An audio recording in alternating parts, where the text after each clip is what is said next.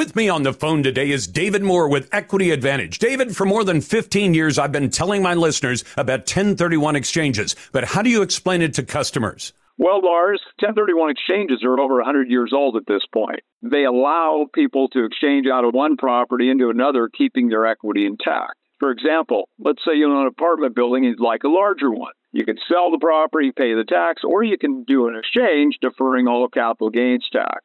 Is it complicated? It can be complicated, but the exchange can be as simple as selling one property and buying another using the professionals at Equity Advantage. Would you like to learn more about 1031 exchanges? Then go to 1031exchange.com. View the videos, and then let the 1031 exchange professionals at Equity Advantage show you how it can work for you. You've worked hard for your money. Let Equity Advantage work hard to keep it yours. Visit 1031exchange.com. Are you ready? It's Friday. I'm in love. Friday. Go outside. It's Friday night. Yes, Friday. Woo! Welcome to First Amendment Friday on the Larson Show. Happy Friday. Friday is for everybody. Today, Lars puts you in the driver's seat. You talk about what you want to talk about. Government is the problem. No topic is off limits. You're a lying dog-faced pony soldier. Call 866-HEY-LARS. That's 866-HEY-LARS. Crank that speaker. Thank goodness it's Friday. Happy Friday. This is First Amendment Friday with Lars Larson. They're not going to see much higher gas prices, maybe even lower than they are today. Pennies. We're talking about pennies, potentially. That is Governor Jay Inslee, and thank goodness he's in his final term as governor because his lies have become very old and very, very expensive. And they're now being called out, and I'll give full credit to some of the people who are doing exactly that. First, welcome to First Amendment Friday. I'll get to your phone calls here in just a moment, but I want to talk about Jay Inslee, because Jay Inslee and the government that operates under him, because he is the chief executive of Washington State, has been lying to the public about the carbon tax and about the effect that carbon tax is having on gasoline and diesel and propane and natural gas. And in fact, it's benefiting the state of Washington, which has now collected far more money than the state ever expected to get from this carbon tax. And by the way, the purpose of the carbon tax, ostensibly, was supposed to be to reduce CO2 going into the air. It's not doing a damn thing about that. But what it is doing is it's sucking dry the pockets of so many people in Washington State, or people who buy their gas in Washington State. And remember that soundbite? That was Jay Inslee from a bit ago saying, oh, it'll be maybe pennies. In fact, the carbon tax, Jay Inslee literally said, might actually make gasoline less expensive. Now, I don't know what alternative universe Governor Jay Inslee lives in, but since when does a tax on a major business ever end up making something less expensive instead of more expensive? Let me get into some of the sound bites in here in just a moment, and we'll talk about what Jay Inslee knew 1 decade ago about what that carbon tax would do and the lies he told to the public. First, welcome to First Amendment Friday. If you want to join the best conversation and talk journalism, it's always right here at 866-HEY-LARS. If you're a naysayer, we put you right to the head of the line at 866-439-5277. Send your emails to talk@larslarson.com, and you can vote in our Twitter poll. We put up a brand new poll on X, the new Twitter. If you were on a jury, would you convict a father for shooting a man who beat his daughter? It happened in Illinois. And in fact, the man is going to be on trial. His daughter came home at 2:30 in the morning. She showed signs of having been beaten. So dad went out searching for the guy who did it and shot him. Now, the guy didn't die. Then apparently a friend of the guy who got shot the dad. So they both ended up wounded. But at this point, I know that many of you might say what I've said for a long, long time. And that is, you don't take the law into your own hands. And I would add the caveat to that, unless you've got no choice.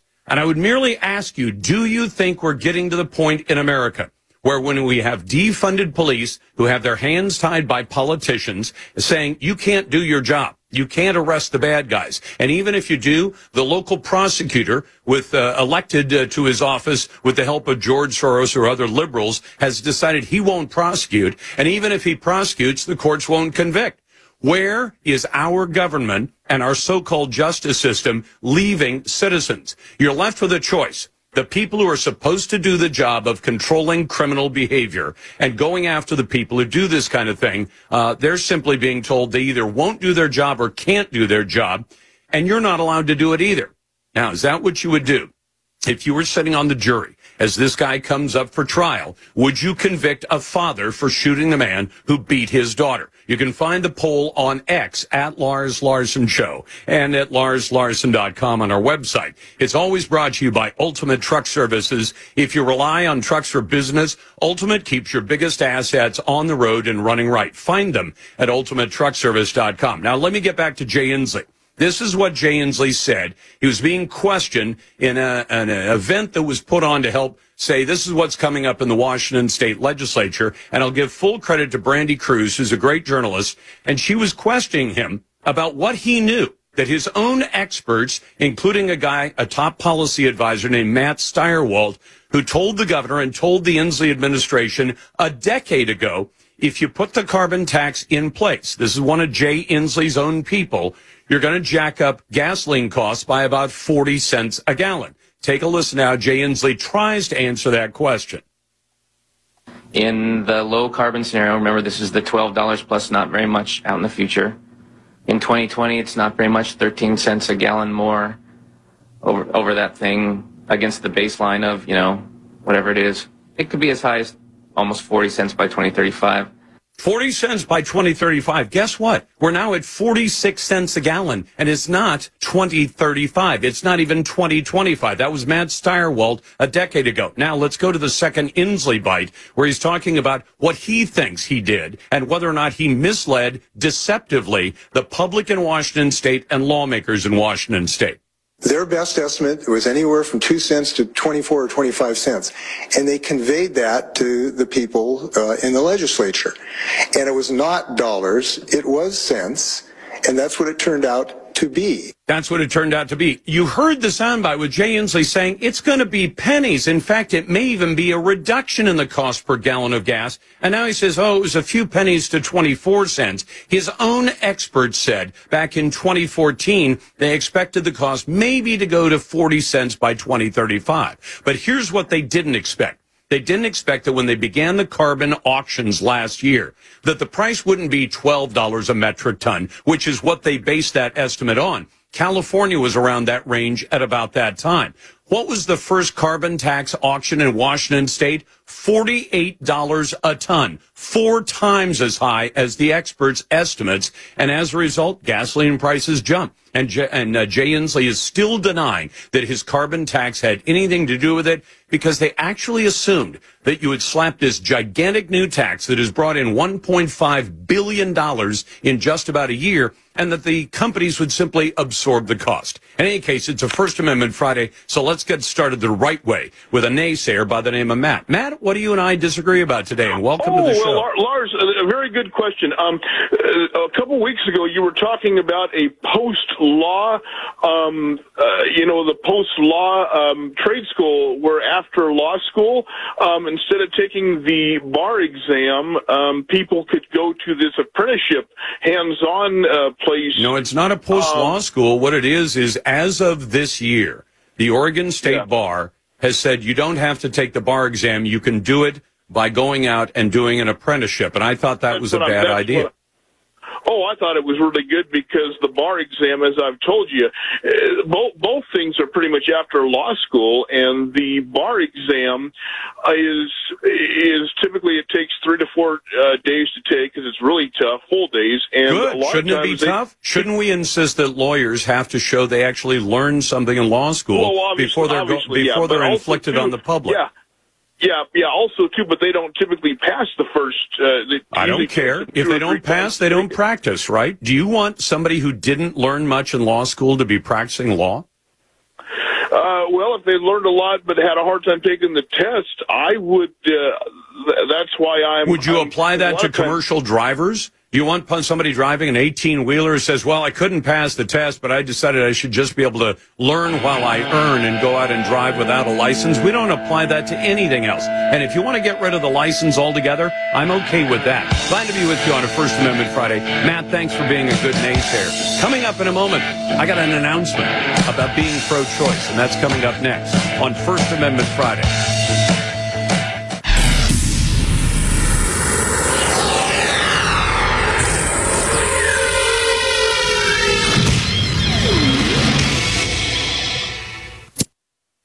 Well, with me on the phone today is David Moore with Equity Advantage. David, for more than 15 years, I've been telling my listeners about 1031 exchanges, but how do you explain it to customers? Well, Lars, 1031 exchanges are over 100 years old at this point. They allow people to exchange out of one property into another, keeping their equity intact. For example, let's say you own an apartment building and you'd like a larger one. You can sell the property, pay the tax, or you can do an exchange, deferring all capital gains tax. Is it complicated? It can be complicated, but the exchange can be as simple as selling one property and buying another using the professionals at Equity Advantage. Would you like to learn more about 1031 exchanges? Then go to 1031exchange.com. View the videos, and then let the 1031 exchange professionals at Equity Advantage show you how it can work for you. You've worked hard for your money. Let Equity Advantage work hard to keep it yours. Visit 1031exchange.com. American Humane.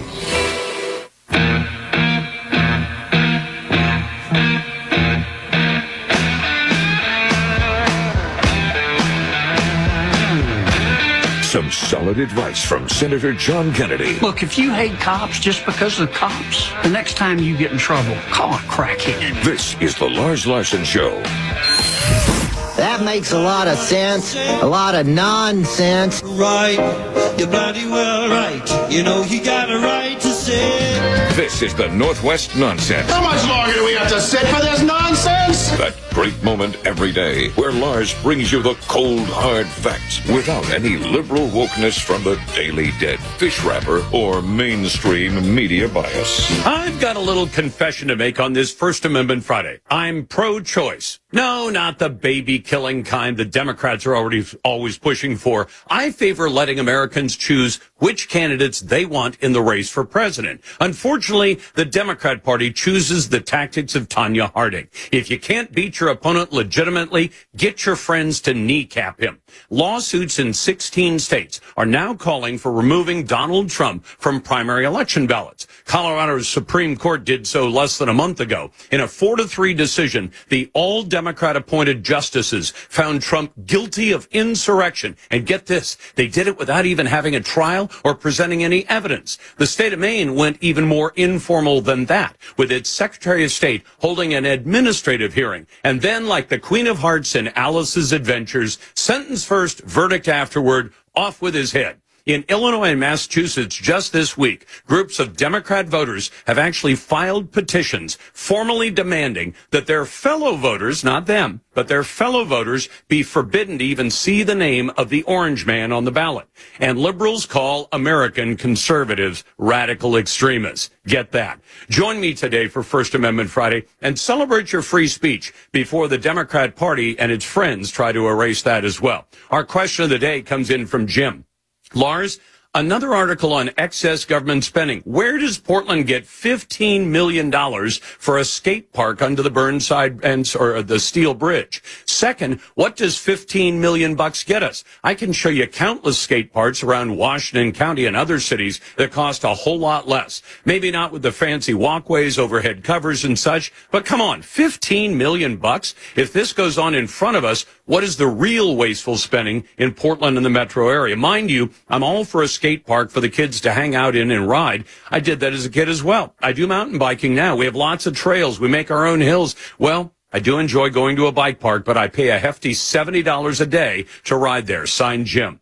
And finally, today's Daily Grill. Insane. Are you completely insane? Ridiculous. They get more and more ridiculous. Flat out dumb. You're even dumber than I thought. Who deserves today's Lars Grill of the Day? Maybe they're just really, really stupid. Find out right now. Well, I'm going to give the Daily Grill to all the nitwits in Washington State who've decided that taxpayers should pay for special protection for pot shops, the places that sell marijuana, financial support, and they quote Cannabis Alliance Executive Director Caitlin Ryan saying, we're looking for some meaningful legislation in the 2025 session to help with more comprehensive ways to help people recover after they've been hit, as well as some grants to provide opportunities for marijuana shops to put in things like breezeways, bollards, and armed guards.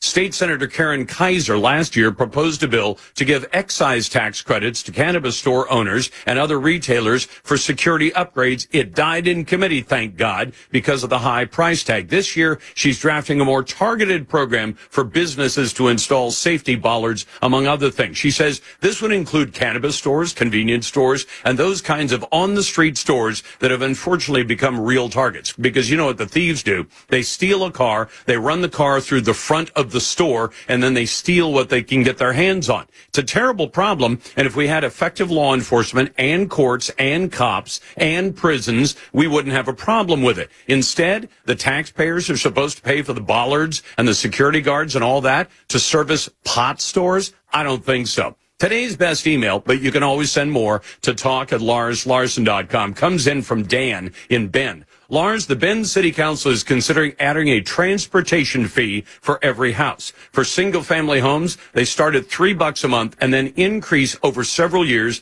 to something like $16 a month, more than $200 a year. They don't want to have a tax because that would require giving voters a chance to weigh in. They also want to charge less for multifamily units with more of a discount the more crowded and dense the housing. Probably has nothing to do with a political desire to socially engineer housing choices. Signed, Dan, listening on KBND. Dan, thanks so much. It is First Amendment Friday. Let's go to your calls now at 866-HEY-LARS. That's 866-439-5277. First to George. Hey, George, welcome to the program. Thanks for listening on the Radio Northwest Network. What's on your mind? Okay, you remember the McCain funeral? Yes, I do. Okay. That was the uni party. You've heard that term before, right? Yes, and I believe in it. There is a uniparty of Republicans and Democrats who are go along, get along. Neither one wants to hold the other responsible, and they all get to hang on to their power, and we get to pay the bill. Hello? Right? Yes, I'm listening, George. Okay, well, what it is here is it's a gang in power. They don't have countrymen. They got servants. And that's when the fix was in for the 2020 election. I'm worried about what they're going to do in this coming election. I'm concerned as well, but you suggested to the producer you thought the GOP would, as you said, drop Trump.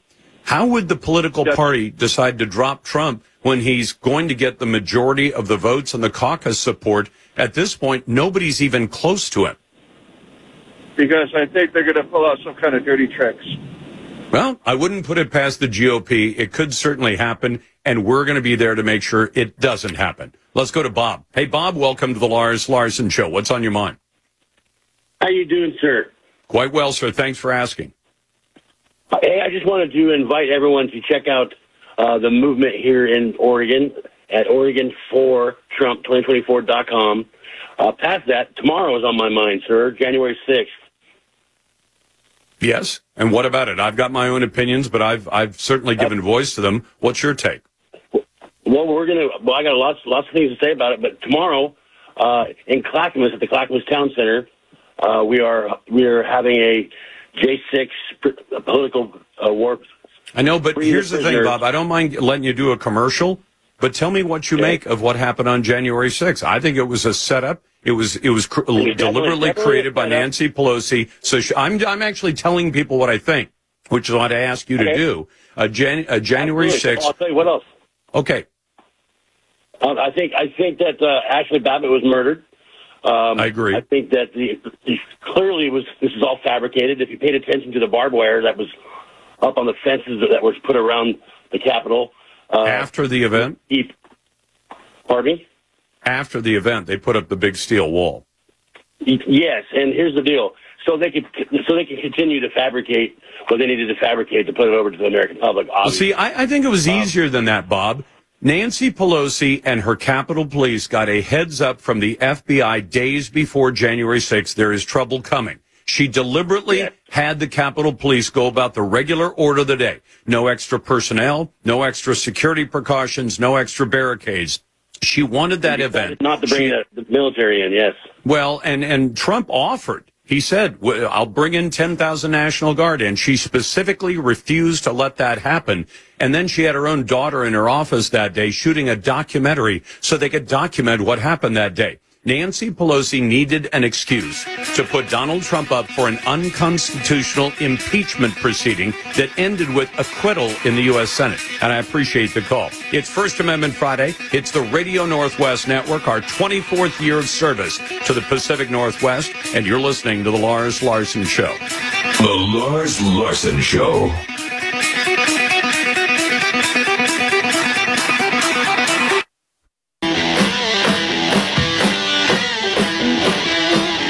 Another strong take from President Biden on AI and the weather. Helping the Webb telescope. My God, what is this? This is the Lars Larson Show.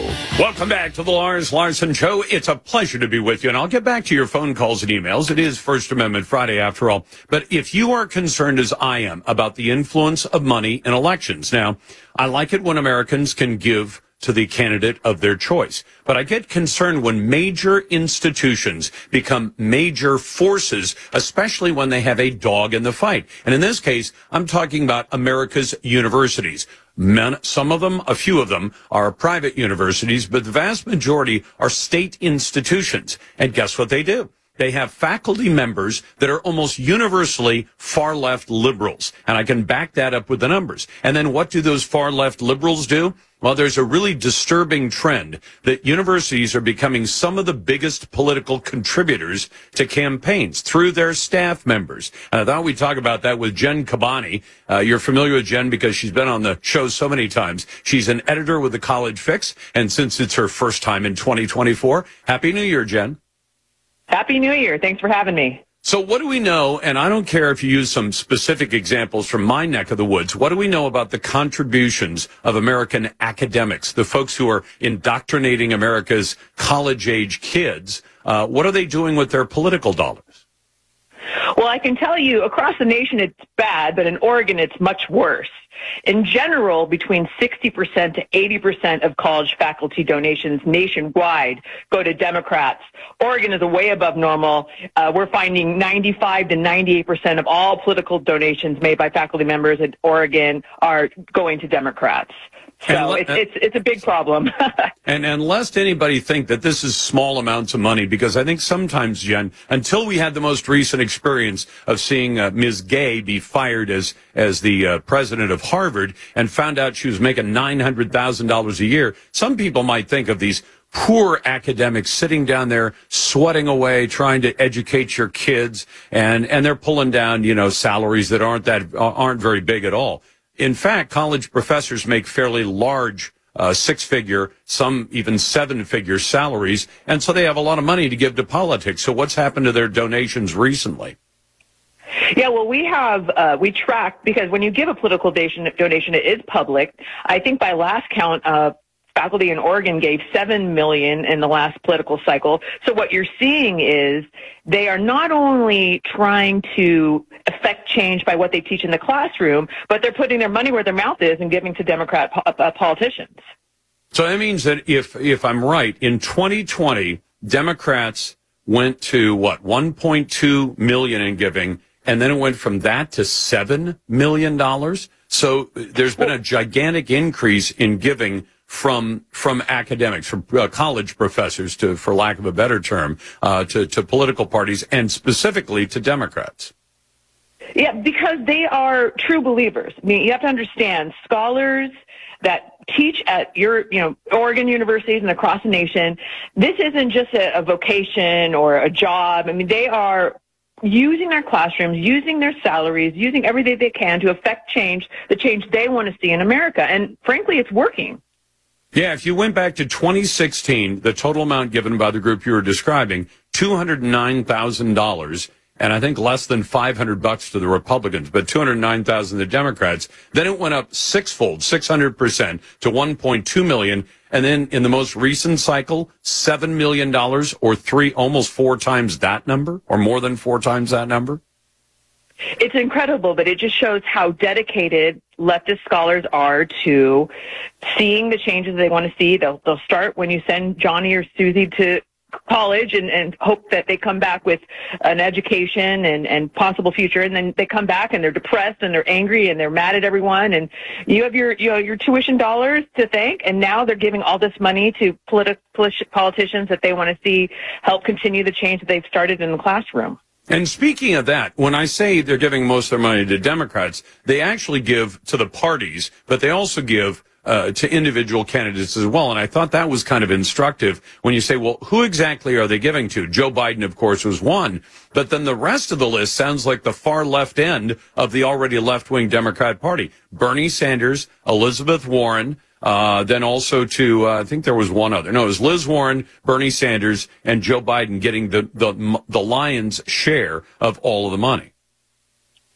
Yeah, I mean, this is something that we have to understand, that when you're sending your child to school, I mean, when you're sending them to school in Oregon, it's almost like I've heard it called, it's like attending a Democratic Party summer camp, basically, when you're sending your kid to a college in Oregon. But I mean, we're talking about, a situation where it's a monoculture, and it's reflected in these numbers where people say, oh, it's exaggerated.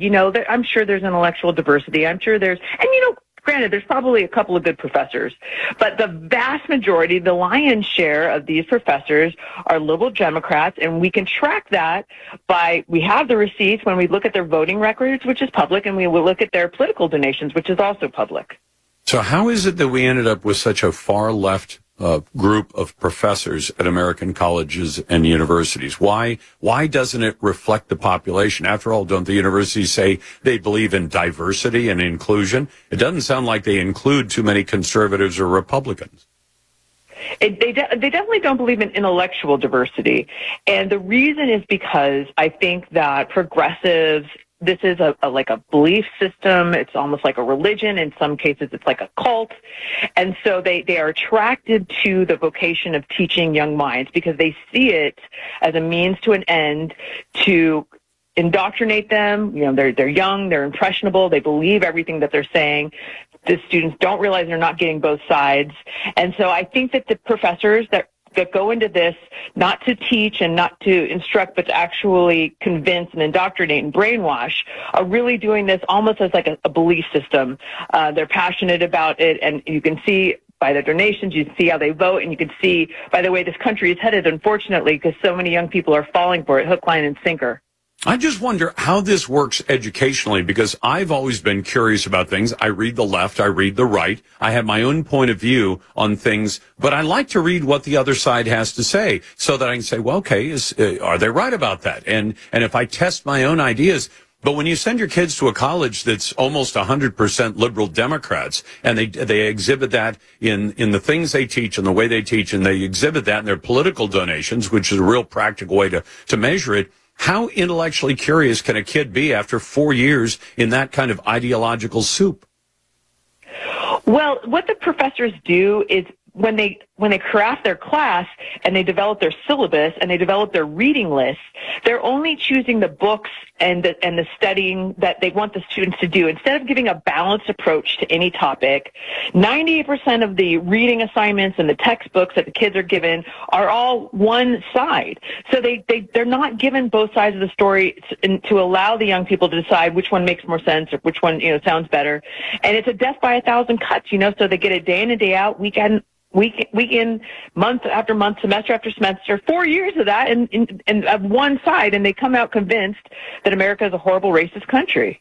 Yeah, and the only thing that they lose is they end up indoctrinated, but they don't end up being curious, saying, well, maybe the other side's right about this, and looking at other subjects, because if the professor says there's only one way to look at this point, at this particular subject or this area or this set of policies, there's only one way to look at it, then why in the world would you ever look at the other side? Jen, we appreciate the work you do at the College Fix, and we always appreciate your time. Thank you very much. Thank you for having me. And a Happy New Year. That's Jen Cabani. Now, It's First Amendment Friday. Your calls are welcome at 866-HEY-LARS. That's 866-439-5277. If you happen to be a naysayer, I'm glad to take naysayers. Unlike the colleges and universities, I actually like hearing both sides of an argument. You can also send me emails, talk@LarsLarson.com, and vote in our X poll. You'll find that at Lars Larson Show and on my website at LarsLarson.com. And we accept votes from both sides of the aisle. You're listening to the Lars Larson Show and the Radio Northwest Network.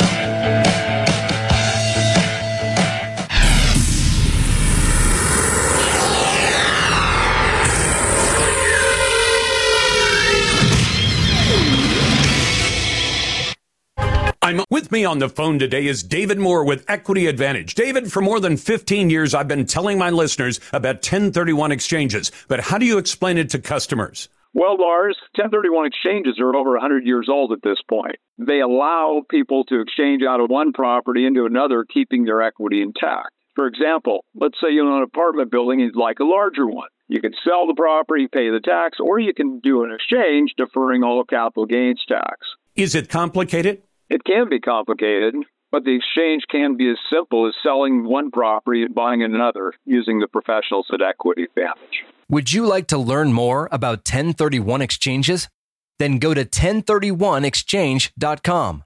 View the videos and then let the 1031 exchange professionals at Equity Advantage show you how it can work for you. You've worked hard for your money. Let Equity Advantage work hard to keep it yours. Visit 1031exchange.com.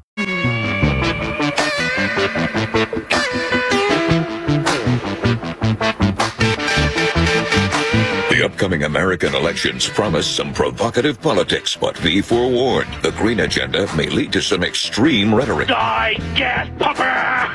So prepare yourself by listening to The Lars Larson Show.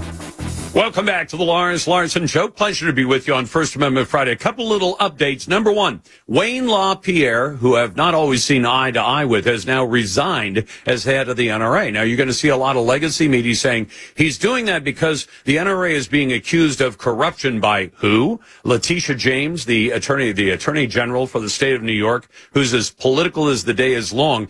I don't think he's leaving because of the corruption trial. I think he's leaving because he's kind of long in the tooth, and his welcome has been worn out at the NRA. And he will be replaced, I hope, by somebody very, very competent, since I think a lot of the NRA, not that I haven't disagreed with them from time to time. That's point number one. Number two, Mike DeWine, governor of Ohio. This was so shameful when Mike DeWine, Republican, and just in case for those of you who don't think I ever criticize Republicans, but the state lawmakers in Ohio said, let's pass a law. And they did. And the law said, number one, you can't surgically alter children to make them from boys to girls or girls to boys. And number two, you can't give them drugs to stop puberty from occurring. And number three, biological men cannot compete against biological women in sports competition. So Mike DeWine, Republican of Ohio, vetoed that bill. And you say, what the heck kind of Republican is he? Well, guess what? A couple of hours ago today, we found out he just signed an executive order that kind of cuts the baby in half. He did a King Solomon on it. And he said, look, I'm going to go ahead and pass an executive order that forbids transgender surgery on boys and girls. But he will still allow the doctors to give puberty blockers to boys and girls. So in other words, under his executive order, it will be illegal for a surgeon to remove a little boy's penis preparatory to turning him into a girl, but it will be okay for the same doctor to give that little boy chemicals that chemically castrate him. Wow. Just, compromise in politics is not always very pretty. And it doesn't have to make sense either, even when it comes from Republicans. Let's go to Jerry. Hey, Jerry, welcome to First Amendment Friday on the Radio Northwest Network. What's on your mind? Oh, good afternoon. What's on my mind is we need to be lobbying our Secretary of State to get Biden's name off the ballot due to the fact of the aid and comfort he gave to the Taliban in Afghanistan. Do you know why I don't want to do that, Jerry? I don't know why. Can you tell me why any American who believes in our representative form of government would want to deny his fellow voters the ability to vote for a candidate. Well, this would actually be a prelude to getting him convicted of treason. Well, first of all, they can't bring charges against him until he leaves office. So the key part is get him to leave office either by being impeached by the Republicans, although he's not going to get convicted in the Senate, or by having voters simply make the choice they already appear to be making, that this November, all of the polls are indicating that Donald Trump will be the Republican nominee, Joe Biden will be the Democrat nominee, and Donald Trump is going to mop the floor with Joe Biden in that election. So why not let it happen that way? And why copy the anti-American tactics of the political left? I can't think of another way to get the word out that Joe Biden has committed treason. He has done more to hurt our country than Benedict Arnold even tried. We've been talking about it, but until he's not president... I've never heard it being talked about. No, but we talk about it, but every time somebody brings up treason, Jerry, here are two simple reasons. Number one, no sitting president can be charged with a crime. Number one, okay? Trump couldn't have been charged with a crime until he left office. That's problem one. Problem two, do you know who would have to bring the treason charge? The only person in America who has the authority in our government to bring a charge of treason against Joe Biden. I have no idea. Probably. His name is Merrick Garland, and he's currently the Attorney General, and he's as political as the day is long, and he was appointed to his job by Joe Biden.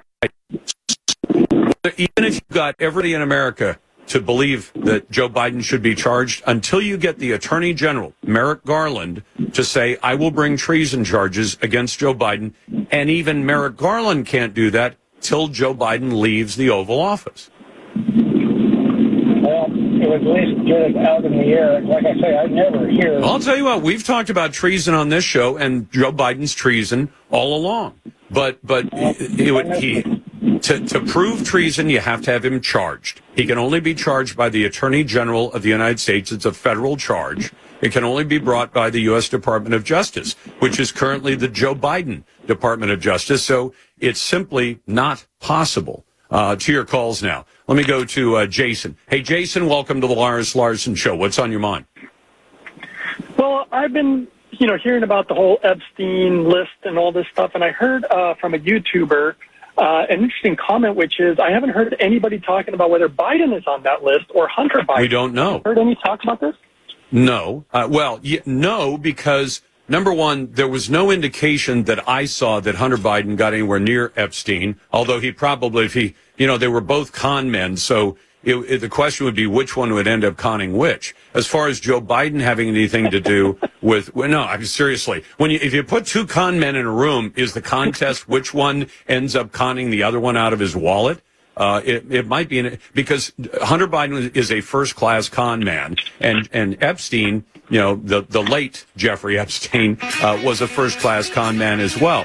But are the names redacted? Yes. Have we seen Joe Biden or Hunter Biden's name in any of the documents, or is there any indication that either one of them is there? Not at this point, but the minute there is, I'll tell you about it. You're listening to First Amendment Friday on the Radio Northwest. The Lars Larson Show. With me on the phone today is David Moore with Equity Advantage. David, for more than 15 years, I've been telling my listeners about 1031 exchanges. But how do you explain it to customers? Well, Lars, 1031 exchanges are over 100 years old at this point. They allow people to exchange out of one property into another, keeping their equity intact. For example, let's say you own an apartment building and you'd like a larger one. You can sell the property, pay the tax, or you can do an exchange, deferring all capital gains tax. Is it complicated? It can be complicated, but the exchange can be as simple as selling one property and buying another using the professionals at Equity Advantage. Would you like to learn more about 1031 exchanges? Then go to 1031exchange.com. View the videos, and then let the 1031 exchange professionals at Equity Advantage show you how it can work for you. You've worked hard for your money. Let Equity Advantage work hard to keep it yours. Visit 1031exchange.com.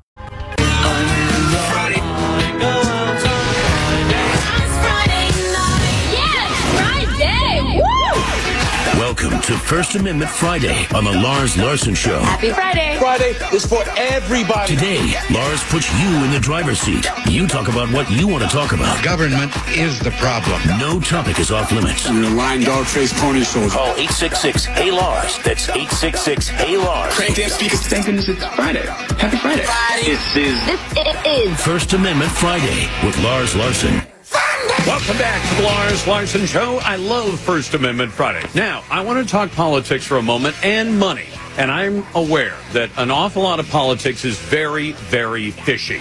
And some of it gets so fishy, it even gets to the point where you'd call it foul. But we have an example involving Bob Ferguson, who wants to be the governor of the state of Washington. Let's hope that doesn't happen. If anything, he'd be worse, I think, than Jay Inslee. But he's got something that is both foul and fishy.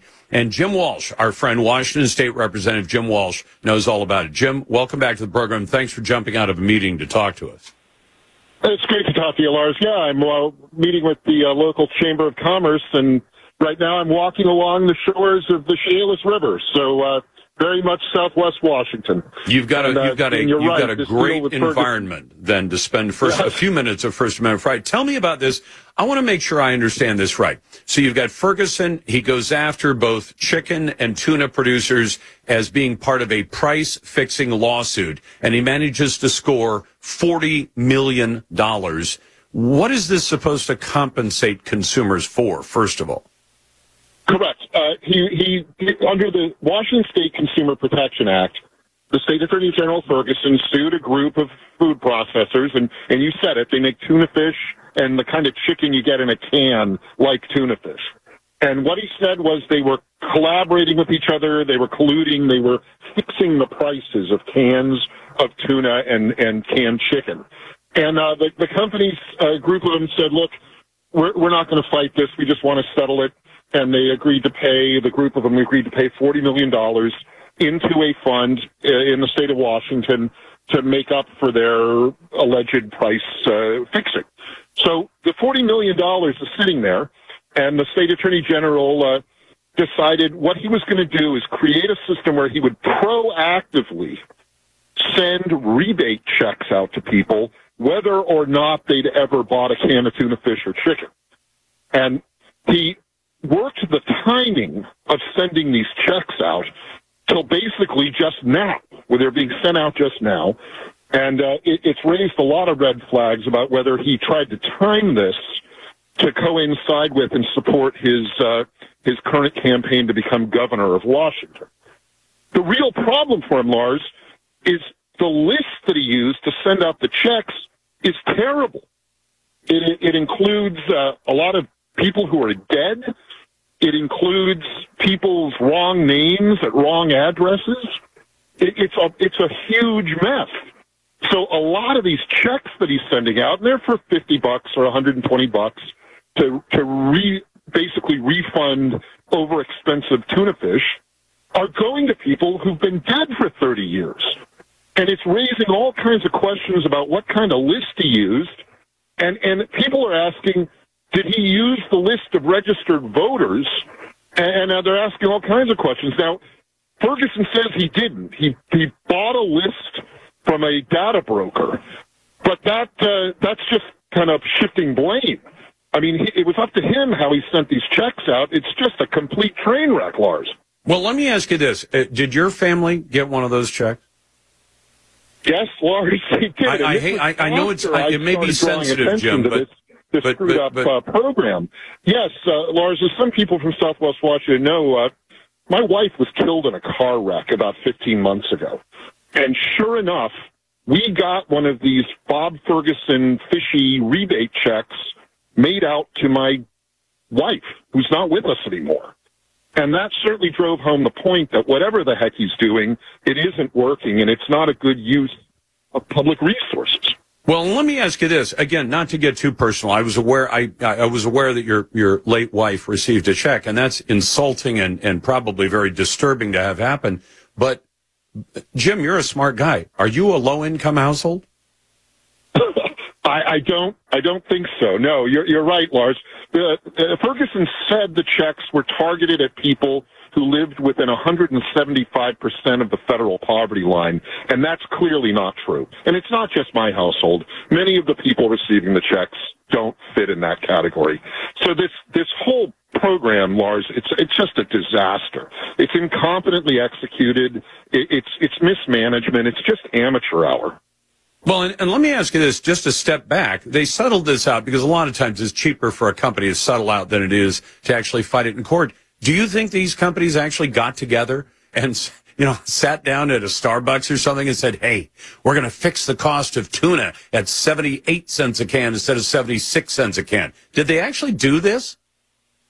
It wasn't quite like that, Lars, of course not, but there was some correspondence that indicated they were sending each other signals about what they were going to be pricing. So, I mean, the State's Consumer Protection Act is designed to be basically a sharp stick to regulate this kind of activity. So I don't disagree that Ferguson found something in the issue. Where I disagree with is what he's done with the money is cynical. I believe it's trying to, promote his name as a candidate for governor. But more than anything, Lars, it's just badly executed.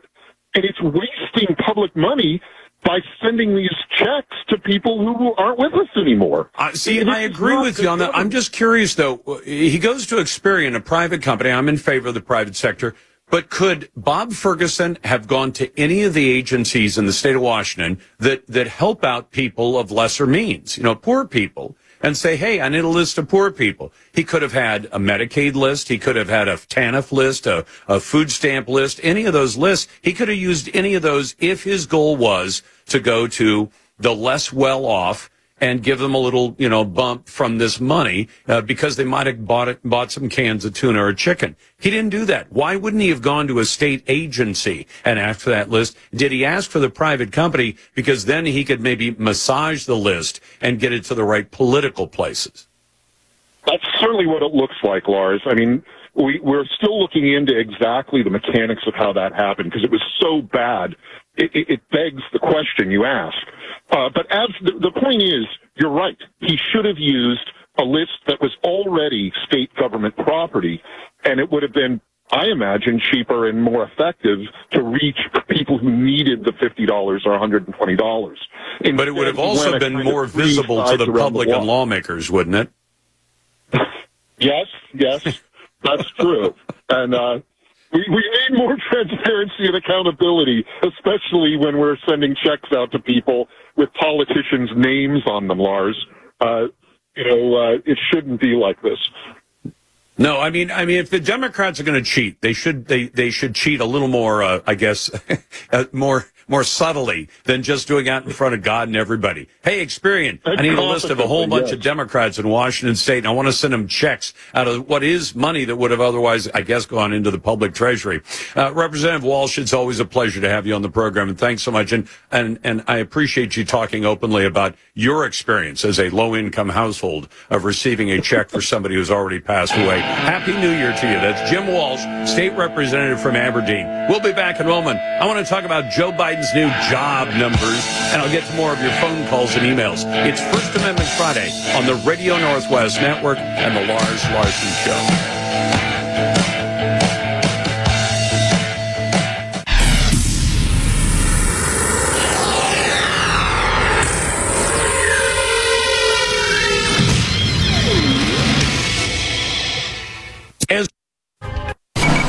With me on the phone today is David Moore with Equity Advantage. David, for more than 15 years, I've been telling my listeners about 1031 exchanges, but how do you explain it to customers? Well, Lars, 1031 exchanges are over 100 years old at this point. They allow people to exchange out of one property into another, keeping their equity intact. For example, let's say you own an apartment building and you'd like a larger one. You can sell the property, pay the tax, or you can do an exchange, deferring all capital gains tax.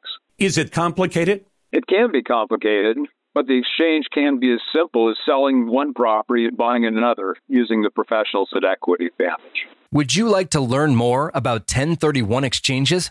Then go to 1031exchange.com. View the videos, and then let the 1031 exchange professionals at Equity Advantage show you how it can work for you. You've worked hard for your money. Let Equity Advantage work hard to keep it yours. Visit 1031exchange.com.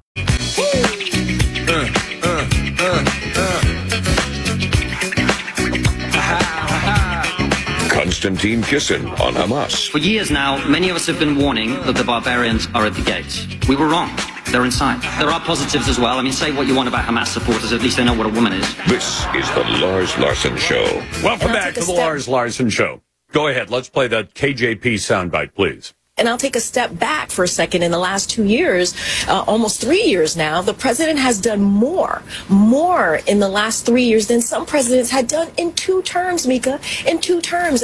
Unbelievable. Now, that is Karine Jean-Pierre. She certainly earns her $200,000 a year trying to explain her boss's many, many gaffes. She is the press secretary for Joe Biden, and she says this president has done more for Americans than some presidents do in 2 terms. Well, the new job numbers are out, and in a moment I want to share a couple of thoughts on what they actually mean. Most of the legacy media is saying, look at this, great news for Joe Biden's economy. Well, I'll give you a couple of other pieces of data to go with that, and then you can make up your own mind. In the meantime, it's First Amendment Friday. Your calls are welcome at 866-HEY-LARS. That's 866-439-5277. And as always, naysayers go straight to the head of the line at 866-439-5277. Send your emails to talk@LarsLarson.com. And you can vote in our X poll, used to be called Twitter. The X poll can be found at Lars Larson Show. You can find the same question at LarsLarson.com.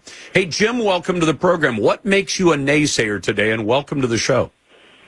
Hey, thanks for having me on. So, I listen to your show as much as I possibly can and agree with you, and good Lord, 95% of the time. Thank you. But it's regarding Trump.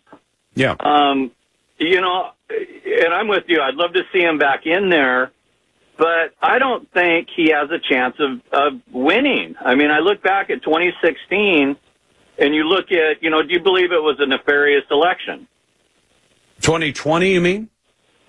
Yes, I'm sorry, 2020. Yeah, 2020 was a fraudulent election, and some of the proof of that, so it's not just me saying that, is an awful lot of the states that were the battleground states changed their election laws specifically to cut down on the opportunities to cheat.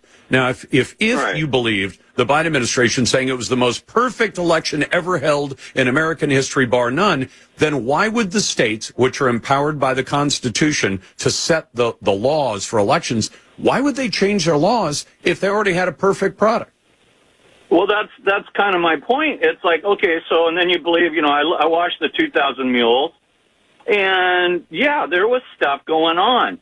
But the question is, what is going to stop them from doing it again? Okay, number one. You've got 5,000 mules. No, but the number one will be the fact that you have new laws in states that forbid a lot of what was done to cheat in 2020. That's number one. Number two, they won't have the excuse of the pandemic, although I wouldn't put it past Joe Biden and his buddies to try, something else, some kind of health scare, because they've been trying health scares ever since the end of the pandemic, and they keep saying, COVID is coming back. And then a few weeks later, they seem to have forgotten about it because nobody's buying that stuff anymore. Right. That's number two. Right. Number three, I think Trump's team was not dialed in as well as it should have been for the cheating that happened. Because what happened was they fumbled a lot of the cases. A lot of them were made by outside parties, not by the Trump campaign. I think this time around, Trump's lawyers are primed. When they start to see cheating going on, like sending out ballots to people who aren't entitled to receive them, sending out ballots by mail where people are not entitled to, and there was a lot of that happened in 2020, they're going to walk right into court and say, Your Honor, they're sending out ballots illegally. You can't even allow those ballots to be counted. That should have happened in 2020. It did not. And you could fault the GOP, right. You could fault Trump, whatever. The point is this time they're ready for it. And here's the other thing. When it's close, you can cheat. And if you notice, the total number of votes in 6 states, the 6 states that made all the difference in the Electoral College, do you know what the total number of votes was that differentiated Trump from Biden? Not off the top of my head, no. Okay, so this is 6 states with decent-sized populations. It was 144,000. It was about an average of about 22,000 votes in each state. Now, that's a pipsqueak amount. So you say, and we used to say, if it's close, they can't. If it ain't close, they can't cheat. Because you say, if you have a broad win. Well, right now, Trump is already, if they held the election today, most of the polls, when you average them out, say that Donald Trump would slam Joe Biden down by 3%, maybe even 4%. That's a huge lead because being the incumbent president is always an advantage in elections. Incumbents win very reliably. And Joe Biden has all these headwinds against him. The economy stinks. The government is running up deficits that are twice as big this year as last year. You've got a war going in Ukraine that Joe Biden can't even explain. You had the disaster of Afghanistan. You had all these things going on. And even if they stage a bunch of Antifa and BLM riots this summer, and I wouldn't say they've taken that off the books either, even with all that, Trump goes in. If the win is tight in some states, they can get away with cheating. But your point is, if the Democrats are certain to win any presidential election because they're going to cheat, then it doesn't matter whether it's Trump or somebody else. And then my next question would be, if you say, well, Trump can't win because they're going to cheat, then nobody can win. Well, then if you didn't use Trump, who would you use? Because right now, about 58% of Republicans want Donald Trump, including me. I'm a partisan, so I've got a bias. I've got a dog in the fight.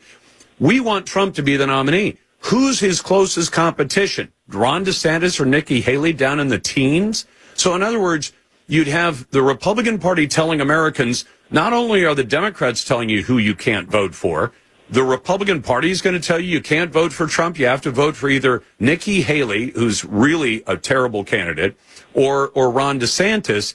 And the majority of you, the 70 or 80% of you, don't want one or the other of those.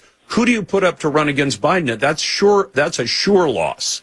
So why go that direction? I agree with that. I absolutely agree with that. I just look, and it just seems like, they get away with whatever they want to do. The media, all this other stuff, and, a Democrat is never held responsible for anything that I can see. I mean, I totally agree with you. Something, but it's like these people are just out of their minds. I mean, you can find dozens of examples.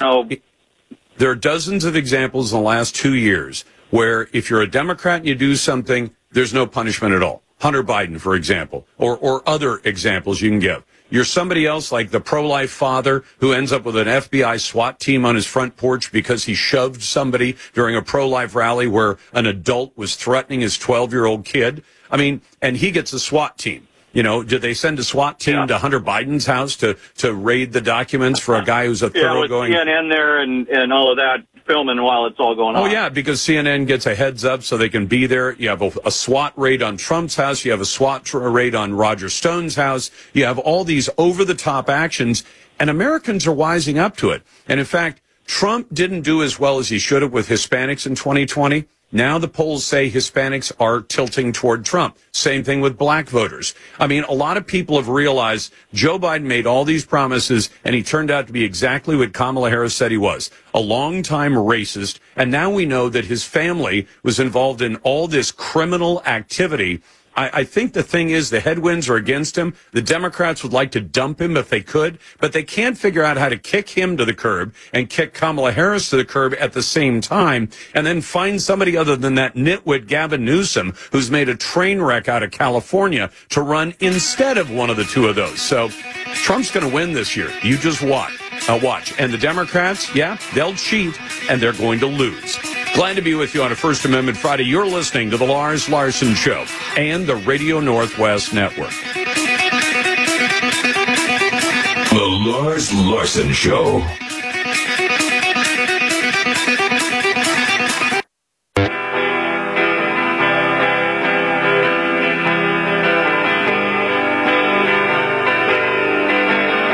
Ronald Reagan knew better. Do you? All of it began the first time some of you who know better and are old enough to know better let young people think that they had the right to choose the laws they would obey as long as they were doing it in the name of social protest. This is the Lars Larson Show. Welcome back to the program on First Amendment Friday. Glad to be with you and always glad to take your phone calls and emails. There is a weird phenomena going on in America right now, and it's being driven by the political left, by Democrats. I know you're going to say, Lars, you don't like anything the Democrats do. Well, generally that's true. But lately, they've gone crazy. 16 lawsuits saying take Trump off the ballot in various states around America. And now we've got a couple of petitions, groups of voters, I imagine not Trump fans, in Illinois and Massachusetts who've actually filed motions to remove Donald Trump from the 2024 ballot. I thought we'd talk about it with somebody who actually has some legal knowledge, and that's Jeff Clark, former United States Deputy Attorney General. Mr. Clark, welcome back. Well, Lars, great to be here. And look, what's going on with this attempt to keep President Trump off the ballot is truly nonsense. Or let me paraphrase the famous philosopher Jeremy Bentham. It's hypocrisy on stilts because the Democrats are saying that they're the pro-democracy party, that democracy is on the ballot this time in 2024 for the presidential election. But they're the ones who are trying to throw their major political opponent, who has the best chance to win and looks like he's going to sweep through these primaries, or virtually all of them, off the ballot. And that is profoundly anti-democratic. And they seem not to see the contradiction in what they're doing. And the Colorado decision is the one that's probably poised to be taken up by the Supreme Court. In fact, there may already be a result on that just inside the walls of the Supreme Court. It's up for conference today. Usually things come up for conference on Fridays and then they're announced on an orders list on Mondays. But this is urgent enough. It's possible they could do an earlier announcement, but certainly we should watch for the news on Monday. We're seeing this replicated, as you were noting, in a variety of states. And then, over the Christmas break, we saw it replicated in Maine, not even by a court, but by this official, the state Secretary of State in Maine, Shenna Bellows. So it's become epidemic at this point. Okay, can we take both the primary and the general a little bit separately? Because I wanted to ask you this. In America, we have a little bit of weird collision between public and private, and that is parties nominate candidates. And that's a private matter. The Republican Party is a private group. The Democrat Party is a private group, although most of their followers work in government, so it gives them an in that maybe Republicans don't have as much. But does the state have the right, once it's agreed to hold a primary election, to then say to a private group, the Republicans of, say, the state of Colorado, you're not allowed to have that candidate on the ballot? Because, I don't know that there would be a mechanism for the Republican Party, the Democrat Party, to hold its own sort of election, so they do it through the state. So it's a little bit of a joint effort between public and private. But once it becomes part of a function of a state to hold a primary election to help a private political party choose its standard bearer, does the state have the right to dictate who they can have on the list and who they can't? So let me do a little bit of on the one hand, on the other hand. Sure. Lars, so look, there are two cert petitions up now in front of the Supreme Court, one from the Colorado Republican Party and another one from Trump himself as the, key candidate in question. Right. And in those cert petitions, one of the arguments actually is that the rights of association of the party are being violated by what the Colorado Supreme Court did. So there's certainly an argument to be made that, that this power that they're purporting to exercise in Colorado doesn't exist because it would trench into the First Amendment. But certainly, there's been, and this is the other hand part, there's been a history of state law involvement in, political parties. And, as many observers have recognized, right, it sort of biases toward a binary election between a Republican and a Democrat, right? It's a lot harder to get a third party, fourth party, et cetera, off the ground in the U.S. I mean, we do have, Libertarian Party, we do have a Green Party, et cetera, but they tend not to be, get a lot of votes. They tend at best to be kind of spoilers for one side or the other. So, there is a role for state law, to play. But I do think it's very serious when you have one party trying to disqualify the major candidate and likely the chosen candidate for the other side. That's a profound new question, and we're going to see what the Supreme Court's going to do with it, I think. Okay, Jeff, do you see any likelihood at all that there won't be 4 justices on the U.S. Supreme Court saying, we need to hear this thing? Do you think there's any chance? I mean, they do shove cases aside and deny the writ of certiorari. So do you see any chance that the Supreme Court's going to say, no, we're not going to hear it. We'll let Colorado decide on its own? I think they're going to hear one of these cases, right? I don't think anyone can predict with certainty exactly which one they're going to hear. And the courts are playing, or the decision makers, since, Shanna Bellows, the Maine Secretary of State's tried to do the same thing. They're playing games with issuing decisions and then immediately staying them, which shows that they don't have the courage of their own convictions, right? If they really wanted to throw President Trump off the ballot, throw him off the ballot and then let ordinary, stay processes kick in, where basically it requires you to go to the court first and then say, hey, can you stay your own order? You should. This is an important issue. But, you have to cross a certain threshold of proof on that. You got to meet a 4-factor test usually. And then you go to if you don't get satisfaction from them, then you go to the Supreme Court. First, you go to the circuit justice, especially if it's really urgent. And then the circuit justice can give you either the relief, or usually the circuit justice refers it to the full court, and then the full court votes. But sometimes, the circuit justice will put in a kind of temporary stay or an administrative stay to hold things over till the full court can consider it.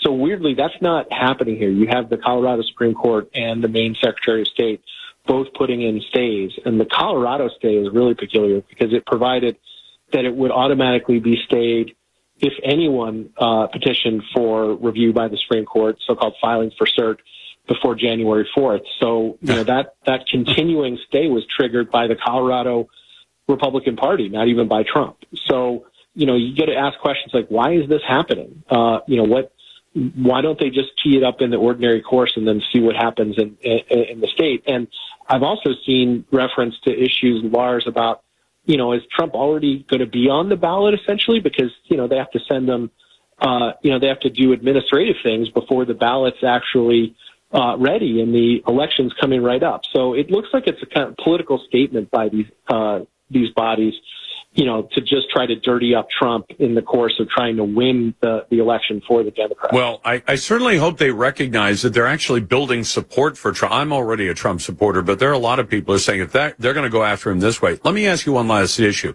The Colorado Supreme Court determined that Donald Trump was guilty of insurrection. Well, insurrection is a federal crime. Doesn't there have to be evidence and a trial and due process for the Colorado Supreme Court to declare a person guilty of a federal crime? Yes. And, the issue of the lack of due process with this super hurry up ruling, which even violated Colorado law. There are time limits that weren't even met. They wouldn't let President Trump, depose witnesses or really put on his own witnesses. It was all structured to be a one-way railroad based on just taking the January 6th report as a given, as if that was a neutral process. And it's not. The whole issue that you're raising is also an issue of whether the Section 3 of the 14th Amendment is self-executing or not, or whether it essentially is something that can only be confirmed by a follow-on legal process, like bringing criminal charges under federal law for insurrection. Which never happened. That's Jeff Clark. Jeff, thanks very much, and Happy New Year to you. Jeff is a former U.S. Deputy Attorney General. We'll be back in a moment. It's First Amendment Friday. We'll get to your calls at 866-HEY-LARS. Send emails to talk@LarsLarson.com. Vote in our Twitter poll. Check me out on Instagram. And, of course, check us out on all other social media as well. You're listening to the Radio Northwest Network.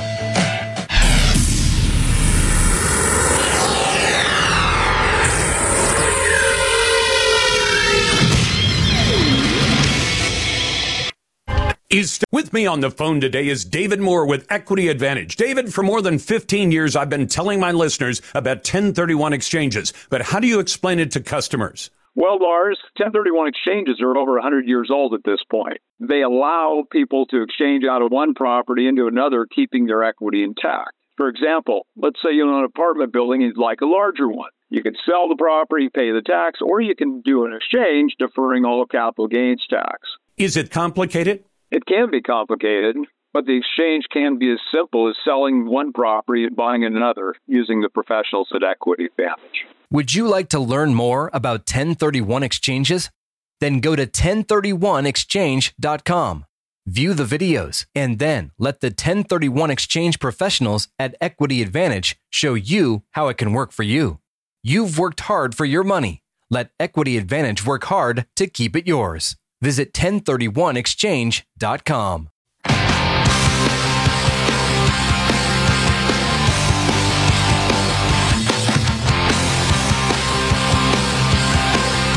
Elon Musk sums up America's government. And what I see all over the place is people who care about looking good while doing evil. This is the Lars Larson Show.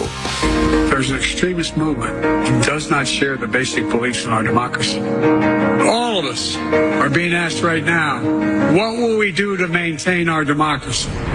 History's watching. The world is watching. Most important, our children and grandchildren will hold us responsible. That's Joe Biden in his very first campaign ad, effectively condemning about half of America for supporting Donald Trump, for supporting the rule of law, and for supporting doing what's right. And, of course, he talks about us being a democracy. We are, in fact, a federalist republic with elements of democracy. We still vote to elect our representatives.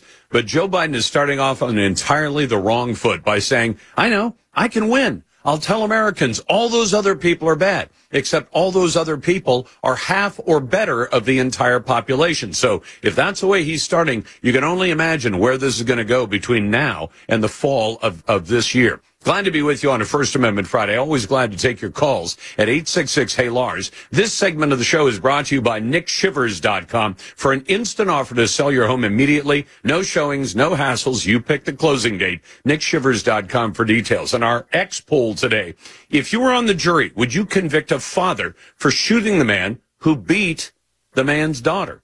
And I would say, no, I wouldn't convict him. Now, I think that's going to be a tough choice. People are going to say, well, you can't let people take the law into their own hands. I would argue that as long as there's an alternative, and if the alternative is call the police, except the police have their hands tied and they've been defunded. Number two, they can't refer things for prosecution because too many prosecutors in America have simply said, we're not going to prosecute for all kinds of cockamamie social justice reasons. And courts that won't convict and prisons that won't imprison.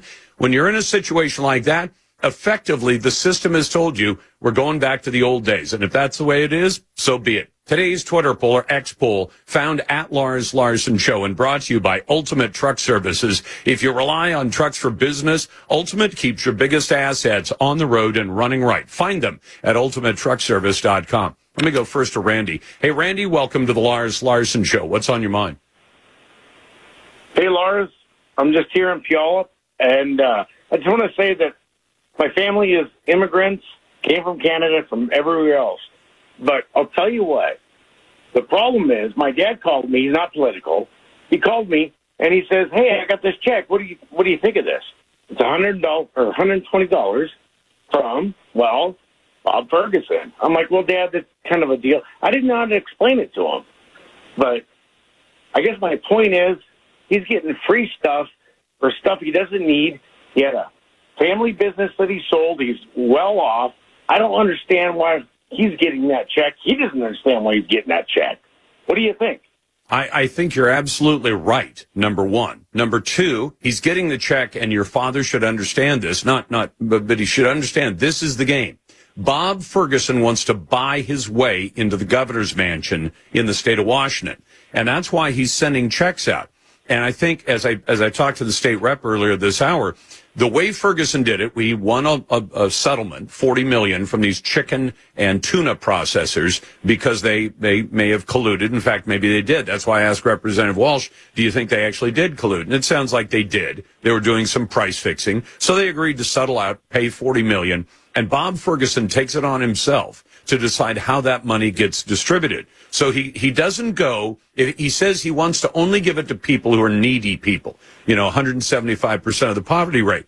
Well, I can think of about a half a dozen state agencies in Washington state or any state that could give you a list of the less well off in the state. You could go to the department that does unemployment, because they know what people, what people have put down as their salaries or their income. He could go to the welfare department, the folks who hand out food stamps, Section 8 housing. He could go to any of those.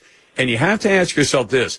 If Bob Ferguson could have gone to all these state agencies and said, give me a list of the poor people in the state. I'm going to send them a check from these tuna and chicken processors to pay them back, give them a little bit of compensation because they were ripped off allegedly by the tuna and chicken processors. Why wouldn't he go to a state agency? And Randy, I think that, now, I'm not a lawyer, but I think the answer is really clear. If he had gone to a state agency, it would have become public very quickly, and reporters could have gone to those agencies and said, did you give him the list? What was the list you gave him, and who did checks go to? Because I think Bob Ferguson monkeyed around with this politically.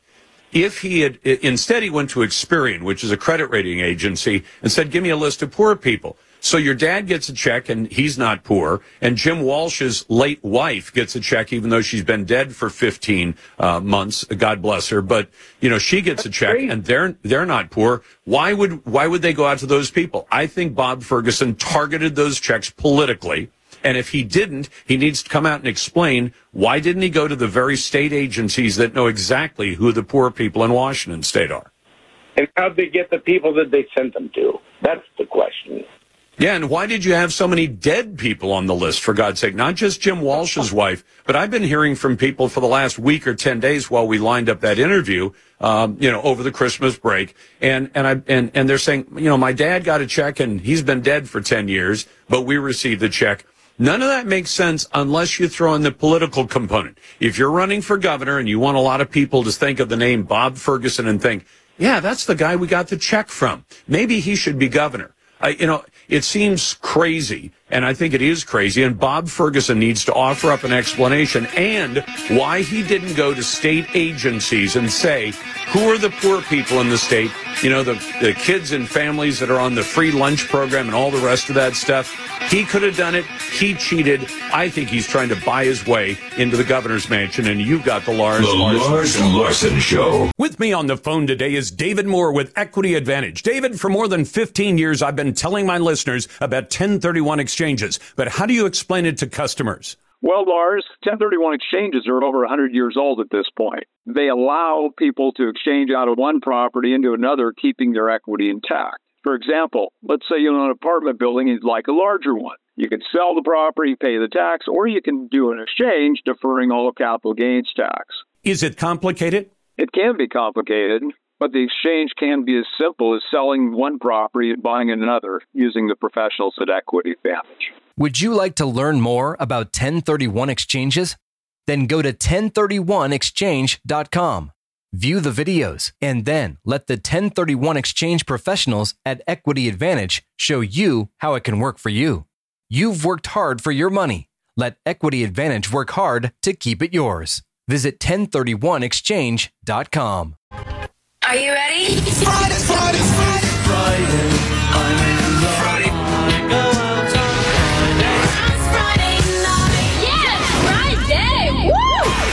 Welcome to First Amendment Friday on the Lars Larson Show. Happy Friday. Friday is for everybody. Today, Lars puts you in the driver's seat. You talk about what you want to talk about. Government is the problem. No topic is off limits. You're a lying dog-faced pony soldier. Call 866-HEY-LARS. That's 866-HEY-LARS. Crank that speaker. Thank goodness it's Friday. Happy Friday. This is First Amendment Friday with Lars Larson. Welcome back to the Lars Larson Show, and happy First Amendment Friday to you. I have to tell you this, I feel pretty strongly about it, and I always like to disclose my dog in the fight. They will get my chainsaw, they will get my lawnmower, and they will get my string trimmer when they pry them from my cold, dead fingers, as far as I'm concerned. Except that State Representative Amy Whalen, I think she's from one of the more expensive neighborhoods in the Seattle metro. But she's got this House Bill 1868 that's being talked about a lot that actually provides for jail terms if you operate outdoor power equipment after January 1, 2026, rated at 25 horsepower or below. Yeah, all the details are in there. But can you imagine sending people to jail because they have the temerity to operate a backpack blower or a powered blower of some kind, of string trimmer, a lawnmower, even a riding lawnmower? They're all going to be banned if Representative Amy Whalen, member of the Democrat Party, has anything to say about it. Mark Harmsworth knows the issue. He's director of the Small Business Center at Washington Policy. Mark, how are you? Good. Lars, thanks for having me on today. Happy New Year to you. And does this thing have any, I had somebody call yesterday and say, does this thing have any chance of passing? And I said, well, given as lunatic left wing as the legislature in Olympia seems to be lately, yeah, it might just get passed into law. It is possible. I mean, the fact it was introduced and it's got multiple sponsors on it kind of shows you where the head intellect is of the ruling party right now in Washington, especially after what we've just seen from the speaker yesterday with the 6 initiatives and the opinion on that, too. By the way, Mark, wasn't it Brandy Cruz, we'll give her credit for getting that comment out of Speaker, it's Kiggins, isn't it? And this is a House Speaker who, when she was asked about one of the most notorious laws, 1639, said, "What's that?" She appeared to be clueless about even the laws of the state of Washington, even though she's the Speaker of the House in the state of Washington. It's kind of dim-witted, I thought. Well, it's tough to understand every single piece of legislation that goes through, especially when you see the type of stuff that's coming through, like 1868, this ban on gas-powered power equipment. I mean, it goes as far as banning mulchers, edgers, wood chippers, stump grinders, pressure washers, snow blowers. So good luck Eastern Washington and Eastern Oregon there, campers and compactors. And basically, it's the whole green agenda. They're trying to do this. And I've reached out to some of the smaller landscaping companies because, if you buy an electric mower and you've got a small yard, it's probably not a big deal because you're going to be able to mow it on one battery charge. But if you're a landscaping company, a small business, it's going to be incredibly hard to make this work. And as I thought, when I spoke to the small business owner, he basically said, I've got 25 employees. This bill would cost me about $1.6 million. I'm out of business. He said, I don't know how I'm going to survive if they run this through. As soon as my equipment wears out, I've got to replace it. And he said, he can't afford to do it. So this really is a very nasty little bill. And it's just against what we believe in as America. And just so we're clear, the bill says it bans all equipment, gasoline-powered equipment, produced after January 1 of 26. So I guess that would leave all of that equipment that's currently in people's hands in their hands till it wears out, which means it's not likely to have a decided effect for a long, long time, right? Yeah, so for the average homeowner who's using a gas-powered mower and they're only putting a few miles on it, they're not going to have to worry about this for a little while. But you can imagine the local landscaping company that employs a lot of minimum wage and lower income folks out there, they're going to have to replace their equipment a lot faster because it wears out a lot faster. So you're going to see these landscaping companies either go out of business or have to significantly increase the cost of the services they provide to cover the cost of the replacement equipment as it wears out.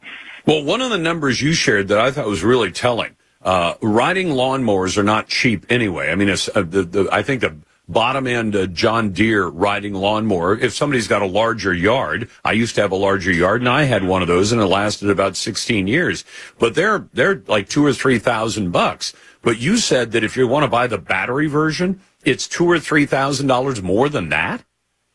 Yeah, I went through the John Deere website and compared the battery equivalent for capacity and size, and it's not even that close because the battery equivalent can't mow as much. And so if you have a piece of ground that you have to mow that's greater than basically an acre and a half, 2 acres, you're going to run out of battery, and no one's going to be able to afford to buy 2 batteries for a riding mower. And now you start thinking about these landscaping companies. You see them on the sidewalks. What are they going to do? Are they going to have to carry multiple mowers, multiple batteries just to make it through the day? And so the cost of this it's just going to be huge. And for the environmental impact that it claims it's going to now save the environment, it really isn't there. It's not even a blip on the radar. I mean, if they eliminated every single piece of outdoor power equipment tomorrow, which this isn't going to do, even going into effect January of 26, I mean, how much output of pollutants or CO2 or whatever is there from all of that equipment all put together? Nobody knows, and neither do the writers of this legislation. They don't know either. They're just guessing, and this is really just feel-good legislation that they feel like that by doing this, we're going to save the world from all these evil weed whackers that are out there that are gas-powered. And it's just, it's a ridiculous piece of legislation. Seattle tried to do it with leaf blowers, and it just costs everybody lots and lots of money. The only people that are happy are the Chinese lithium mines that are producing all these batteries for us.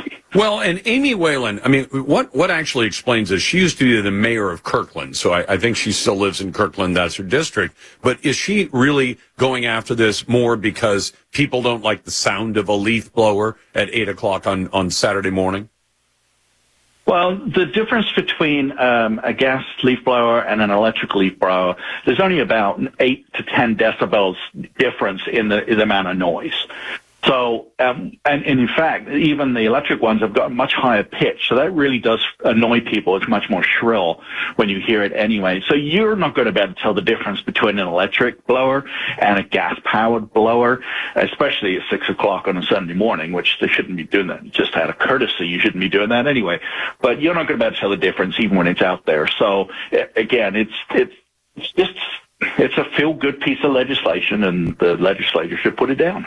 Well, and the other thing about this, Mark, is you mentioned the cost issue. I'm sure the people in Kirkland probably have the money to pay the extra tab to have their lawn crew come and do it. But who it's really going to hit is the people just below that who are going to say, well, I used to have a company come by and, do all the landscaping work at their business or at their home. And now when the landscaping company says with all these new requirements, we're going to have to jack up the price considerably, the elites in places, the nicer neighborhoods in Puget Sound are still going to be able to afford it, and the rest of the people will simply be cut out of it, and a lot of people are going to find themselves without a job where they had a landscaping job before. That's Mark Harmsworth. Mark, Happy New Year to you, and thanks so much for the time. Director of the Small Business Center for Washington Policy. Coming up, I'll get to your phone calls and emails, and it turns out that at least some of America's most radical liberals really do believe in walls. We're going to take a trip down to Berkeley. You're listening to the Lars Larson Show on First Amendment.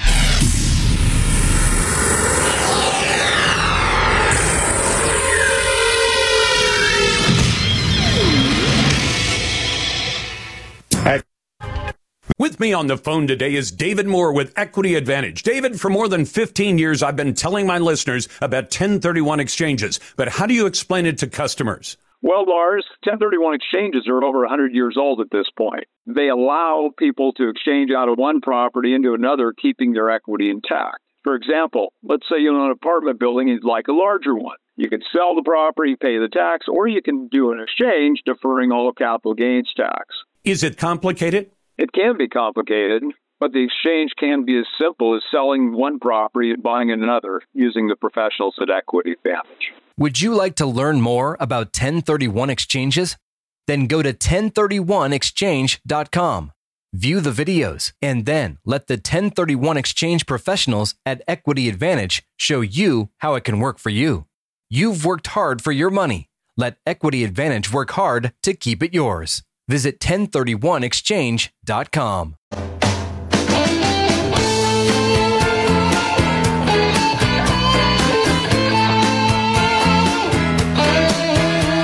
Truth be told, Lars has welcomed naysayers for 27 years, but occasionally... Who is this person who speaks to me as though I needed his advice? This is the Lars Larson Show. Welcome back to the Lars Larson Show. We just got word the Supreme Court of the United States has announced it will take up the case involving the state of Colorado, I think both illegally and unconstitutionally, throwing Donald Trump off the primary election ballot in the state of Colorado. Word came down, the Supreme Court will decide whether or not President Donald Trump is eligible to run for president. The Supreme Court Colorado found that he had violated the insurrection clause. And they did it without a trial, without evidence, without anything else. No due process. Throw all that stuff out. The court comes down with a decision. We had heard that this might be the case. We had heard that they might actually issue their decision to hear the case today. They will actually hear the case on February the 8th. So they're going to hear it just over 1 month from now, which starts to push all kinds of timelines, although here's one of the things I hope.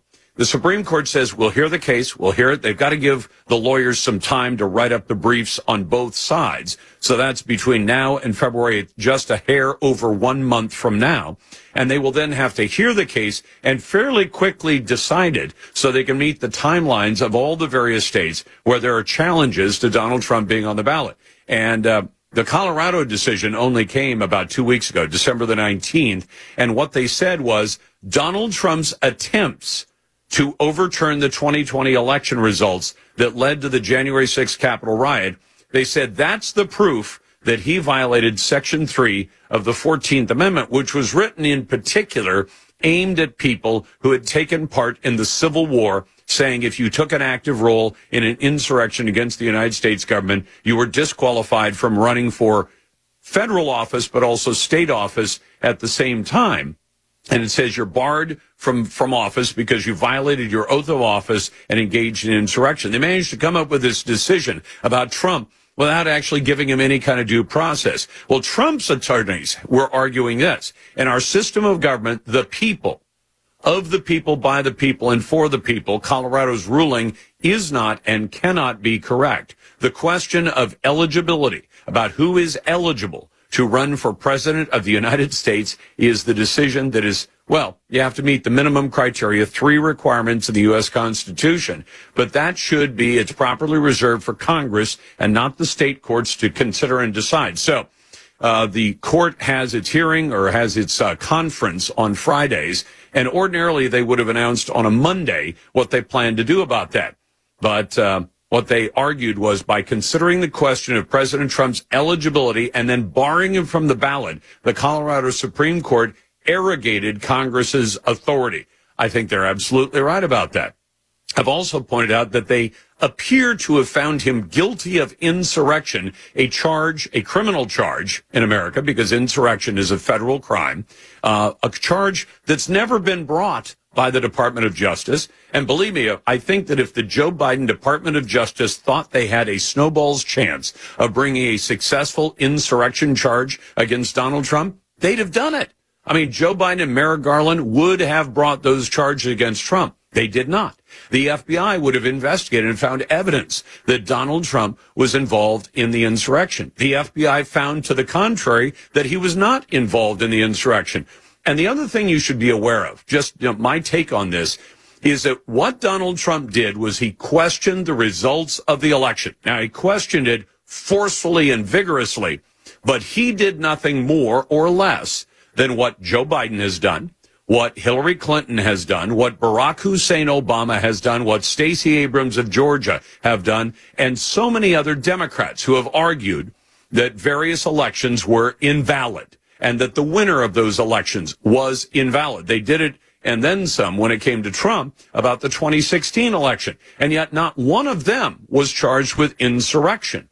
And then to try to connect the events of January 6th, tomorrow is the anniversary, but the events of January 6th saying, because Donald Trump questioned the results of the elections, we got a riot at the Capitol.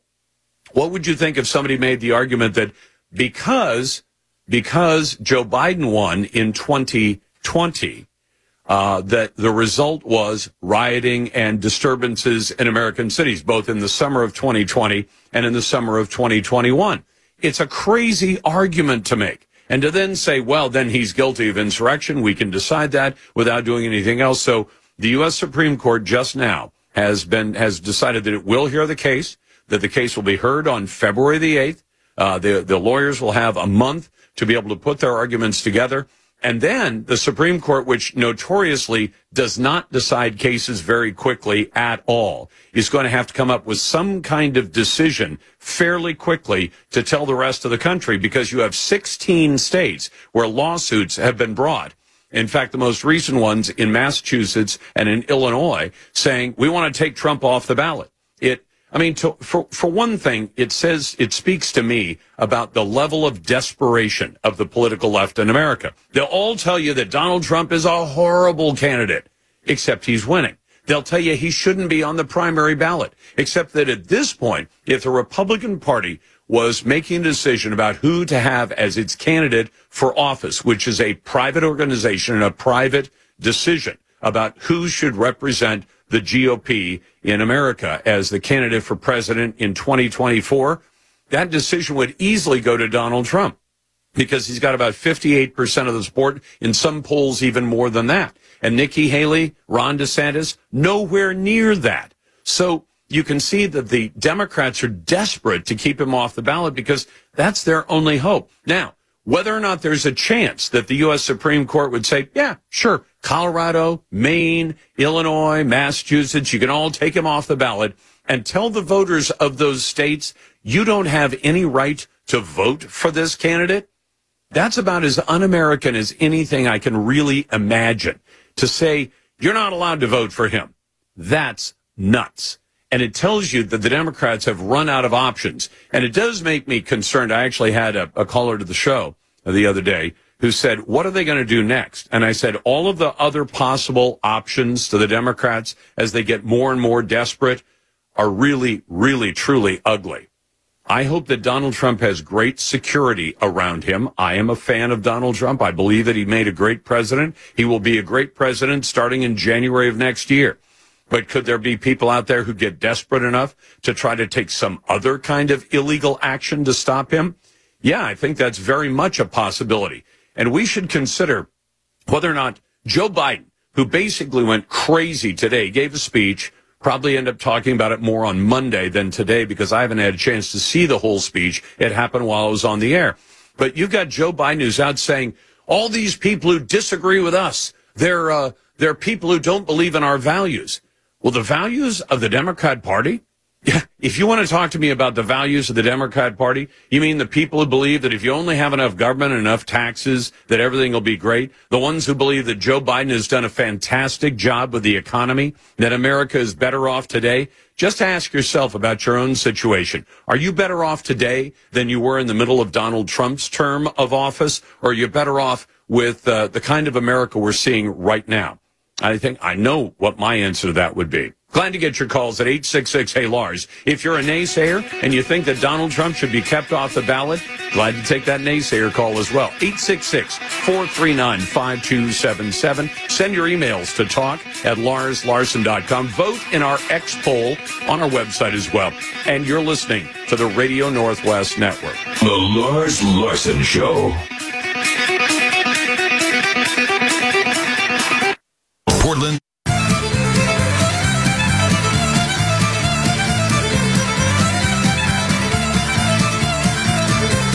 Naysayers go to the head of the line at the Lars Larson Show. Welcome back to the Lars Larson Show. It's a pleasure to be with you on a First Amendment Friday. I got to tell you something.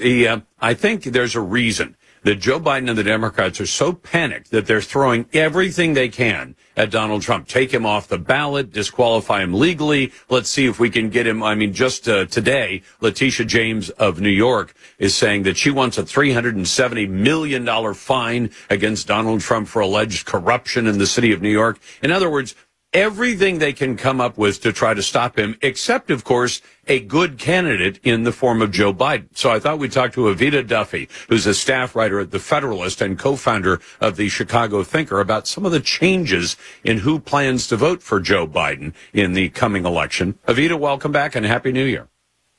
Thanks for having me. Sounds like Slow Joe, as I call him, has not doing so well among a whole bunch of groups, including young people, young women, and both Black Americans and Hispanic Americans. He's losing ground in all those areas. Yeah, I think the foundational reason with all these groups is 100% the economy. I think people feel the difference with what was their what their finances were like under Trump versus what they've been like with Biden. And for young people especially, they're going out into the world, they're starting lives and families, trying to buy a home, advance in their career, and that has become extremely difficult under Bidenomics. And then you have another thing with young people, which is the conflict in Israel and with Hamas.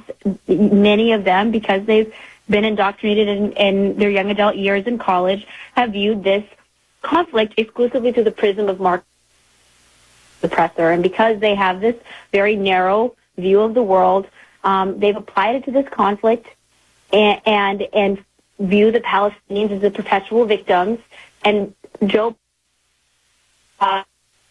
You know, Evita, it sounded like your phone cut out for a moment, and I missed a couple of your comments because you were saying they're concerned, they've been indoctrinated to the point of view that says there are oppressed people and oppressors, and the oppressed people are always right in whatever case, and that would include the Gazans and Hamas. I missed a bit because I think your phone dropped out. Yes, no worries. I hope it's better now. But yeah, that's the gist of it. And so I think that is another huge reason why a lot of young people are really disenchanted with the Biden administration.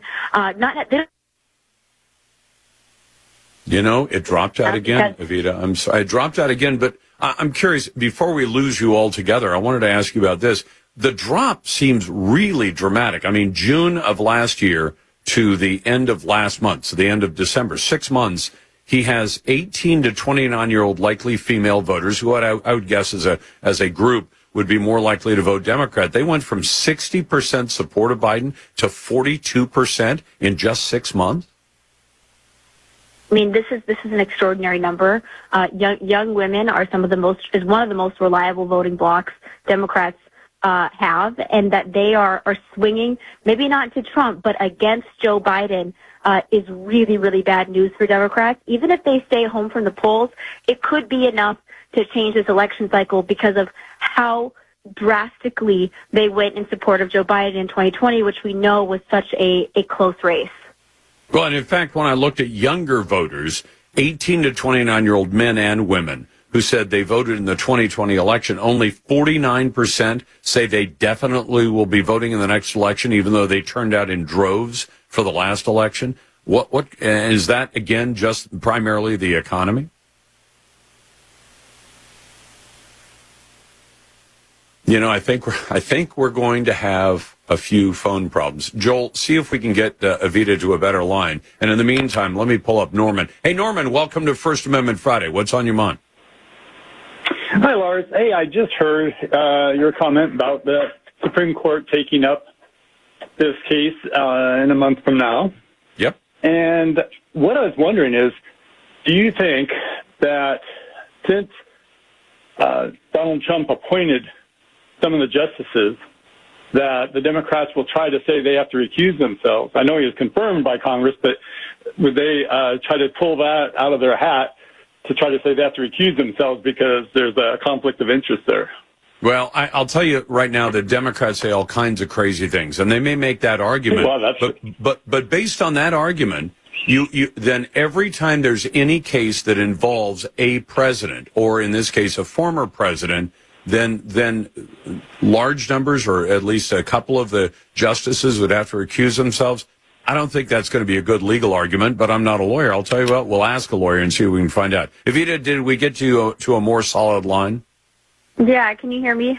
Yeah, absolutely. So tell me this, what do you think Joe Biden does? I mean, he gave a speech today, and apparently he was kind of on fire, not as much as Joe Biden can ever be on fire, about some subjects, but he seems to be willing to condemn large segments of Americans, you know, by saying these are people who don't agree like us, except that by his description, he's talking about maybe half or better of the entire American population. Yeah, so he's reverted now to really divisive and frankly frightening rhetoric to say you have to vote for me because your friends and neighbors who are more conservative, they're actually dangerous. They're domestic terrorists. This is what his administration has been doing since he took office. The DOJ has been not only targeting Trump, but anybody on the right. You're a pro-lifer, you're a traditional Catholic. Joe Biden is after you, but now he's putting it in much more explicit words as we're coming to the into this election cycle to make things clear for his voters. I frankly don't think that divisiveness is going to be very effective with people. I think that they're sick of that. They've been hearing all the time how awful and divisive Trump is, and now they think it's going to be a winning strategy with Biden. I'm not sure if that's so true. And the other thing is, Joe Biden has made a lot of promises to young people. He has said, I'm going to forgive your student loans. The economy is going to look up.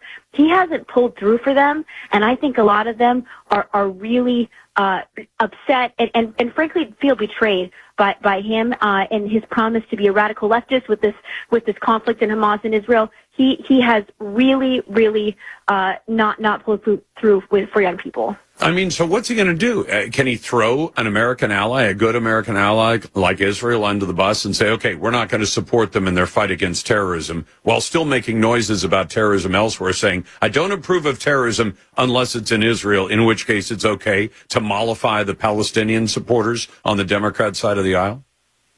No, I mean, he is in a terrible position because he has donors and politicians and supporters of his who want him to support Israel, which is what the United States has traditionally done. But then he has young people who are a solid voting bloc of his, or used to be, who are very much on the side of the Palestinians, who believe that America is aiding genocide in Israel and Palestine. And so these are really extreme, uncompromising sides that Joe Biden has to try and appease both. I don't see how it's going to work.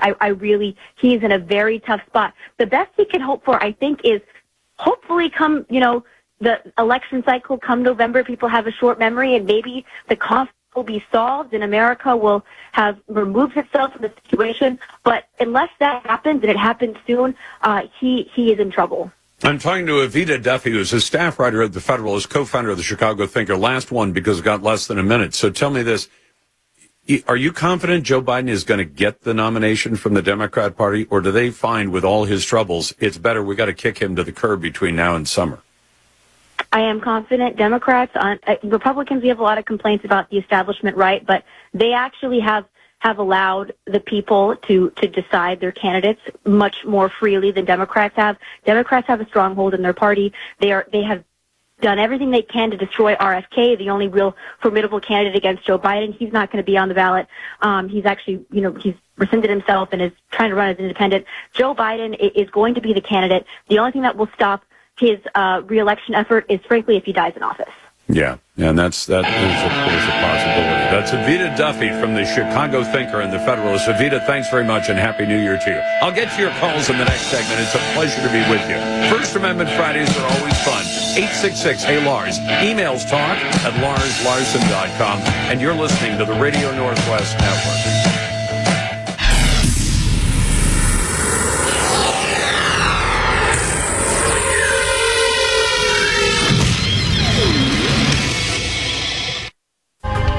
I'm on the phone today with David Moore from IRA Advantage. David, for more than 15 years, I've been telling my listeners about self-directed IRAs, but how do you explain them to your customers? Well, Lars, through our working careers, we accumulate savings in our 401k plans. So rather than just rolling those funds over when you leave your job, you may want to think about setting up a truly self-directed IRA. With a self-directed IRA, your retirement portfolio can include real estate, precious metals, cryptocurrency, notes, loans, and even a new business startup. So with a self-directed IRA, you're not limited to equities like stocks and bonds? Exactly. There are so many more options that you can consider for your retirement portfolio. Would you like to learn more about self-directed IRAs? Then go to IRAadvantage.com, view the videos, and then let the self-directed IRA professionals at IRA Advantage set up a self-directed IRA for you. Your retirement, your way.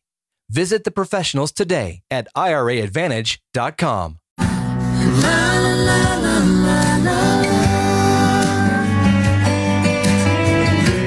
Exercising the right to free speech every day.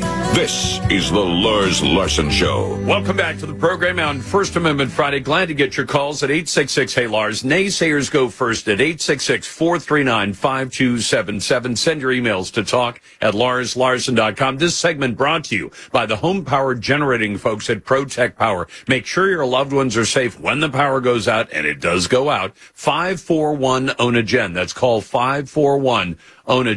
Get this. At the TSA, I know not all of us are necessarily fans of the TSA. We understand why they established it. I argued back at the time of 9/11, we ought to make it a private sector company instead of a federal agency. Well, now the TSA Assistant Federal Security Director, one of the top brass in the TSA, has been arrested. The arrest apparently happened a few days after Christmas, just broke publicly today, has an arrest warrant because it claims that she and an accomplice by the name of Delroy Chambers Sr. exploited a relative suffering from dementia by falsifying documents in their name. Unbelievable. Florida authorities say the duo forged signatures on a quitclaim deed. You know what those are? Real estate. transferring ownership of a property in the relative's name over to themselves. The relative whose property was transferred could not have signed the deed because the individual was found to have been in Atlanta on the date that was listed. Sounds like exploitation of an elderly person, and now one of the top people in the TSA in the Joe Biden administration is now under arrest. To your calls at 866 Hey Lars. That's 866-439-5277. Chris, welcome to the program. What's on your mind? Hey, Lars, frequent caller, long-time listener, love your show. Just got a couple things. I would love to just politely ask you to correct yourself when you talk to the current Secretary of State and refer to her as the interim Secretary of State. Remember, she was not elected. She was appointed by one person who was also illegally elected, in my opinion. I agree, Tina Kotek. Why. Yeah. Now, the other question I have is, why didn't they give it to either Kim Thatcher or the other guy who almost beat Fagan in the primary was a guy from Beaverton here? And I'm surprised that the governor has... Chris, why would you be surprised that a Democrat governor who has the ability to do that appointment would not pick a Republican? Come on. In Oregon, a one-party state, and a Democrat governor with all Democrat elected officials is going to pick somebody from the other party, unless that was, and it wouldn't be a bad requirement to make if you said you have to replace the person with somebody from the same party. Oregon has chosen not to do that, but that would never happen. And by the way, I don't think Tina Kotek was legally elected either. I think she used $500,000 in stolen money that was illegally contributed to the DNC. But you've got a Democrat Attorney General in Ellen Rosenblum who isn't going to chase that thing down. And so none of that stuff should surprise anybody at this point. Let's go to Lucas. Hey, Lucas, welcome to First Amendment Friday. What's on your mind? Hi, Lars. I've been associated with the Navy, now in Navy Reserves, but for over 13 years now. And I got to say, I've not seen a recruitment number this low ever. And I think it's a multi-faceted issue.